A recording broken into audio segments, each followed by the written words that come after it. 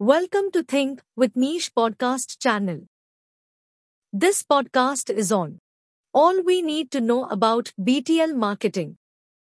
BTL marketing is also known as below the line marketing.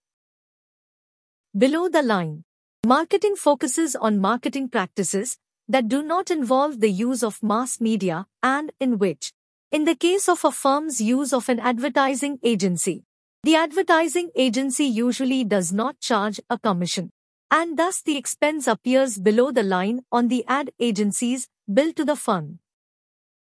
When a new company or a small corporation decides to advertise, they start with below-the-line marketing. Below-the-line marketing techniques include low-cost tactics that are aimed at a certain audience, and the communication is intended to contact the customer directly. Let's take a look at some of the below-the-line marketing tools. 1. Internet promotion. Given the widespread use of the internet, it is without a doubt one of the most popular marketing techniques today. In reality, many marketers are still undecided about whether online marketing is still regarded below the line. The two types of internet marketing are as follows. A. Social media marketing. Promoting a product or service through social media platforms such as Facebook, Twitter, LinkedIn, Google+, and others. Companies can use Facebook pages to provide products to their customers and to communicate with them. Sponsored products can be utilized in marketing campaigns. Similarly, LinkedIn is a true B2B site, with many headhunters using it as a recruiting tool. As a result, social media marketing is by far the most often used below-the-line marketing approach. B. Email marketing. Unlike in the past, email marketing does not solely entail push marketing. Instead, it has evolved into a hybrid of push and pull marketing in recent years. Major banks and corporations send out email offers to their consumers in order to keep them or cross-sell products. Many businesses begin by email marketing to tap into a database. Email marketing is also used to promote things on many blogs and affiliate sites.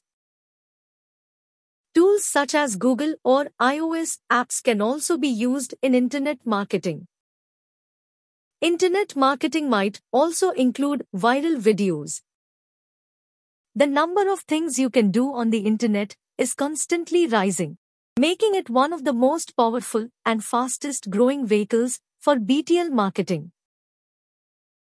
2. Advertisements on the street. Outdoor advertising.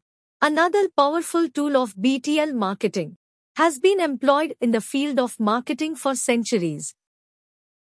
In fact, while previously enormous billboards were used for outdoor advertising, large televisions or pixel screens are increasingly being used in public places such as restaurants and parks. The hoardings are only used on highways or in out-of-town locales. The goal of outdoor advertising is to gain a larger part of the customer's mind. The client begins to recall the ad while he is making a purchase just by looking at it at a restaurant while driving on the road, or while sitting in a park, so giving the company that is advertising via outdoor advertisements the ROI as well as the brand equity. Outdoor advertising ROI, on the other hand, is extremely difficult to calculate. 3. Promotional sales.